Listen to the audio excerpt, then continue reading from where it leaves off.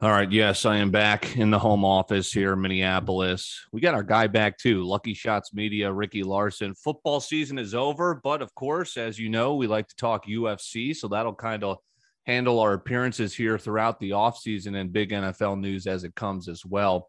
But let's start with UFC 272. I'm going to be going live for it this Saturday.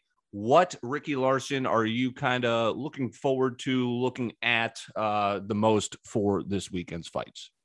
No, this is a weekend where, to me, as a person who's watched fighting for quite a long time, there's only really one fight on this card that I want to see. It's one of the ones where I'm like, I don't really want to buy it because I only want to see one fight. But it's a card where it's got a lot of young names, a lot Sure. of upcoming talent that you got to pay attention to because you know how many people didn't want to watch Conor McGregor coming up or things like that. You never know who you're going to see, what's going to happen. And, you know, a lot of the times you look on the prelim, stuff like that. There's a lot of finishes, a lot of exciting fights. But obviously, that main event, Colby Covington, Jorge Masvidal. I mean, it's two guys that you expect this to just be a pissing match almost. You know, they just go out there and try to, you know, say I'm the bigger man and just beat the shit out of each other. So that Right. should be fun. um Masvidal, we haven't really seen a lot from him as of late. I mean, trying to think back to the last time we saw him, was it him getting knocked out by Kamaru?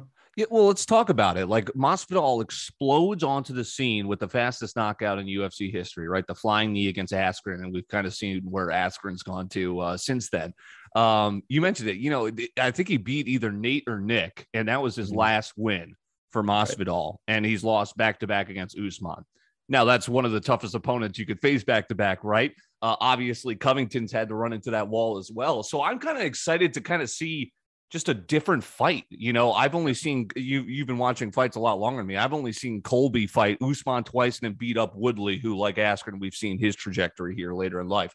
And then before that, he beat Robbie Lawler. So I'm kind of, I'm ready to see kind of, Colby and Jorge just like, whoa, I didn't expect these two guys in the ring. And I was like, wait, all right, that it's a nice kind of filler event. As you said, it's the name that draws you to buy the card this time around.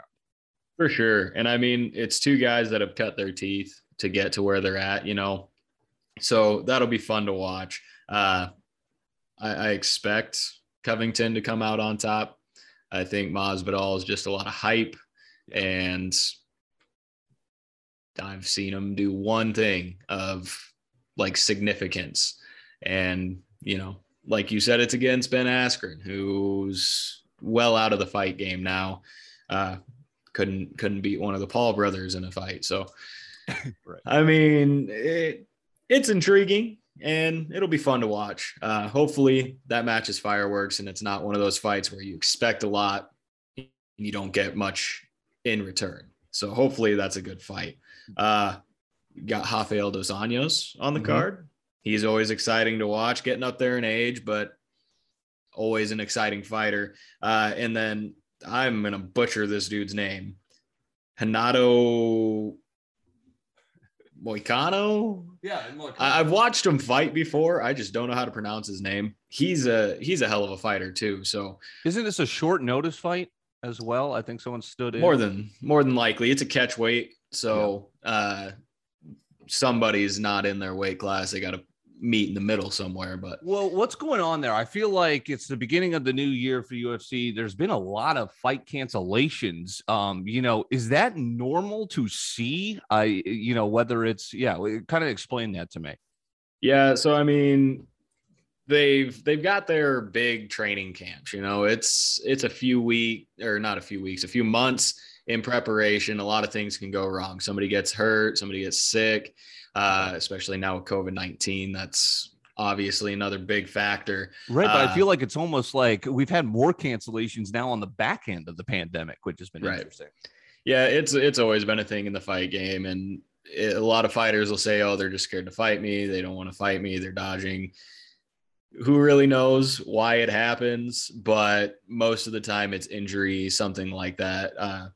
But for the guys who do step in, good on them. Yeah. Why not just step in, fight somebody that may be a little outside of what you would be able to get otherwise, and go make a name for yourself. I mean, we saw whoever that kid was that fought Sean O'Malley, he got his ass kicked, but what a hell of an impression he made just stepping in. So there's always that chance that can happen.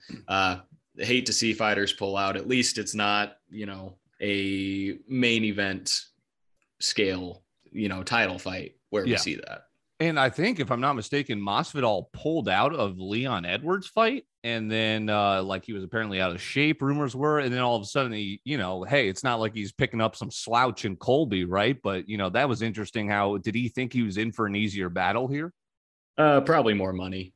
If we're being honest, two big personalities. Yeah, and it's something they could sell. I wonder if the BMF title will be on the line or some stupid shit like that. Right. Something to draw more press. Leon Edwards he's a fighter's fighter. And the biggest pull is Masvidal trying to trash talk. Yeah. With this fight, you got both guys spitting hate at each other as they do to everyone. And it's a firefight of words. And obviously that creates more publicity, more money, more pay-per-view buys. So more money in each guy's pocket. Hey, they've got my money. And then Dana will just, give them 18% of it. So sell me on the rest of the card. I think it's interesting. As you said, it's a mix of veteran. How did they fucking sneak Greg Hardy on us again? Yeah, we have to pay always. Greg Hardy.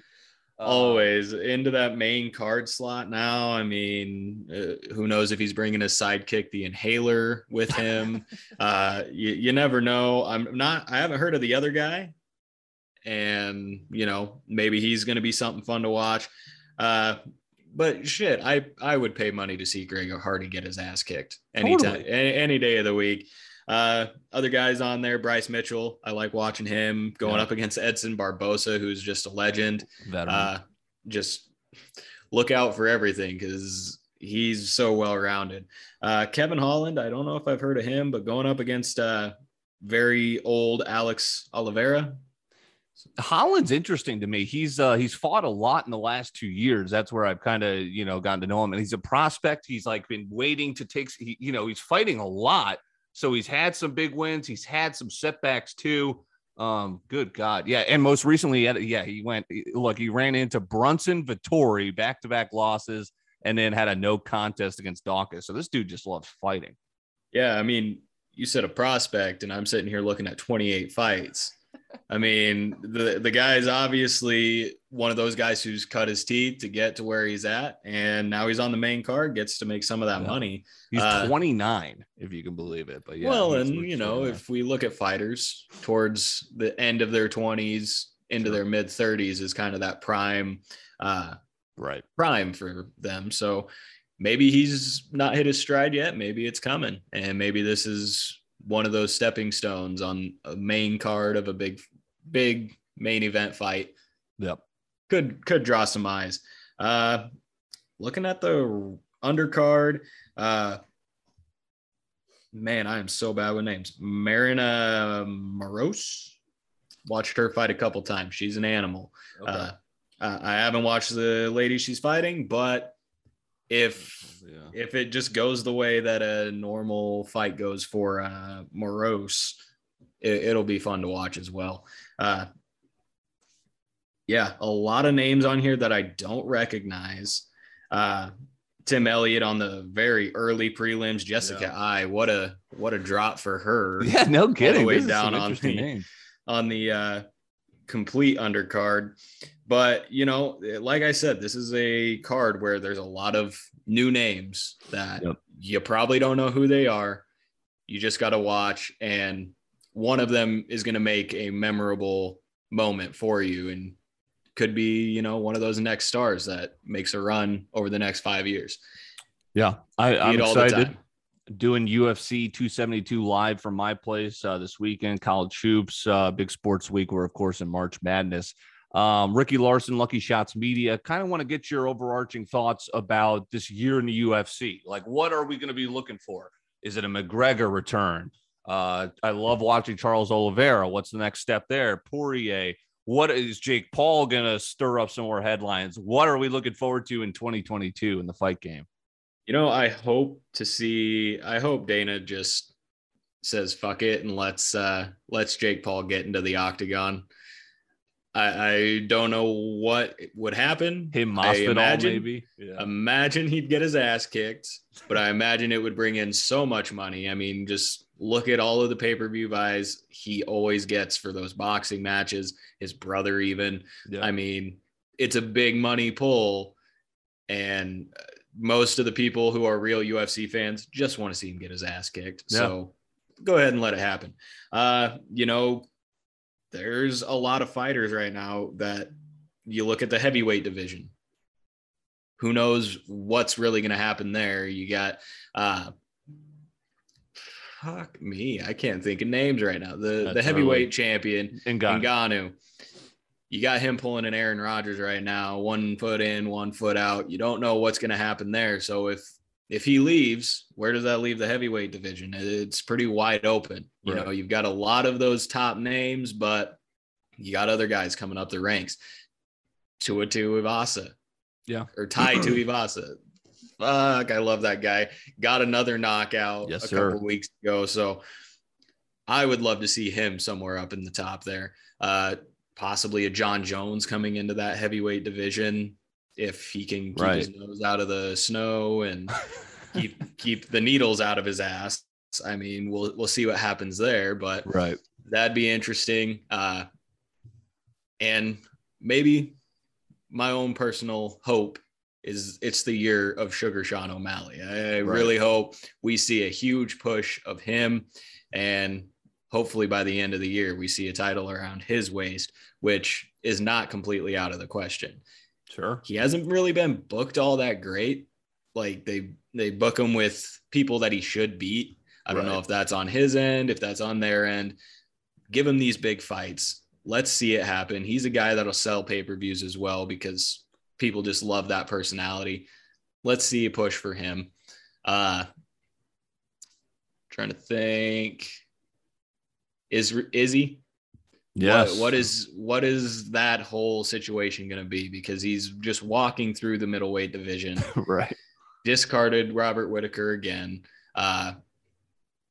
You really can't see him going up to light heavyweight because we saw that he's just not built for that. So who are they going to bring in? You know, it takes me back to times of GSP. Right. Who the hell is going to beat him? You bring in everyone and he just beats them. So eventually we'll see somebody come in, make some sort of play like that. I don't know. I don't see him being dethroned at all this year. I see him being an Anderson Silva and just kind of wiping all the way through that middleweight division for a couple of years until maybe he breaks his leg. Who knows? These strangleholds on the belt, Usman, you know, we all thought Nunez would never get, and then all of a sudden Juliana Pena comes out. Yes, as you called, you know, watch out for her. It's kind of awesome to see her rise to now. She's sitting, you know, she's dressing more nice. She's getting her bag, Pena. So I imagine she'll rematch Nunez, right? That's going to be a hell of a fucking rematch. Probably. And then that begs the question of what do we do with Shevchenko? Exactly. She's in the same situation as Izzy is. So will we see her try to move around divisions and beat more people? Are they going to bring in somebody new? Yeah. And where's Amanda Nunes going to end up even halfway through this year? I mean, if we see the rematch and she wins, obviously we'll see a third. If she loses, where does that put her? You know, does she deserve one? Right. Does she hang it up? Does she try to swap divisions, which I don't see her doing because she started just getting burnt out of moving to different divisions to defend 2 different titles. Because if I'm not mistaken, she's still the champion of one of those divisions. Featherweight. Yep. Yeah. So maybe she just focuses on that and we see her kind of just make a run through there as well. Who knows? I would like to see that women's kind of jumble spread out and not just have her dominating 2 divisions, Shevchenko dominating 1. Right. Have Shevchenko in her division, fill that out, get more bodies in there, get the experience, and, you know, fill out each weight class like that, because it's really just a big mumbo jumbo of every woman is pretty much eligible for all 3. Right. They're all expendable. Yeah, yeah. It's just running into a wall. It's so top heavy in especially the women's ranks. Good stuff. We'll get you out of here. What your passing thoughts on the Super Bowl? We haven't talked to you since then. Bengals cover, do not win. Rams get it done. Yeah, it was kind of heartbreaking. I was pulling for the Bengals. I did put a lot of different bets on the Bengals, none of which hit because, first of all, they didn't win. Joe Burrow didn't get his passing yards. Yep. So many different things could have hit had he had maybe 3 more seconds to see that Jamar Chase had burned Jalen Ramsey. What the hell was Jalen Ramsey doing that entire game? Just awful. I mean, in his defense, that long touchdown at the beginning of the second half, shouldn't have happened. But either way, I was rooting for the Bengals, so I was like, "Fuck it, that's awesome. Go T Higgins." But you know, not disappointing. It was one of the more exciting Super Bowls I've seen. You had 50 Cent doing his best Spider-Man impression during the halftime show, so that was pretty interesting. But for my show for the rest of the summer, we're just gonna be kind of random, sporadic things. Do some tier lists, some build teams with $15, stuff like that. Just small little bonus content throughout the year. Working on something for next season that I think is going to be pretty fun. Sweet. Hopefully get more fan engagement. So we'll see. A lot of building right now, but good stuff. Yeah, no, I appreciated what you did all season, not only for us and our program here, but what you've done as well on your side. The graphics are fantastic. The information is great. You can expect weekly stuff during the season from our guy, Lucky Shots Media, Ricky Larson. And yeah, like you said, we'll talk football, free agency, draft, getting set for the big day. So, and then of course we always got UFC. Yeah, got a lot of news to hash through once it happens for the NFL this offseason. So we'll see what goes. Hopefully the Broncos find a new quarterback that's not in the draft, but we'll see. You're getting me on a tangent. Elway is all of a sudden back in the front office. Yeah, great. As they're about to be sold. It'll be interesting to see what your Falcons do. Hopefully Cordell Patterson stays a part of that. He says he loves Atlanta. Guys. I'm like, shit, come back. We could use you. Another weapon now that Ridley's fucking, wherever he is. Yeah. All right, good stuff. Ricky Larson, appreciate it, my man. We'll talk to you shortly. For sure.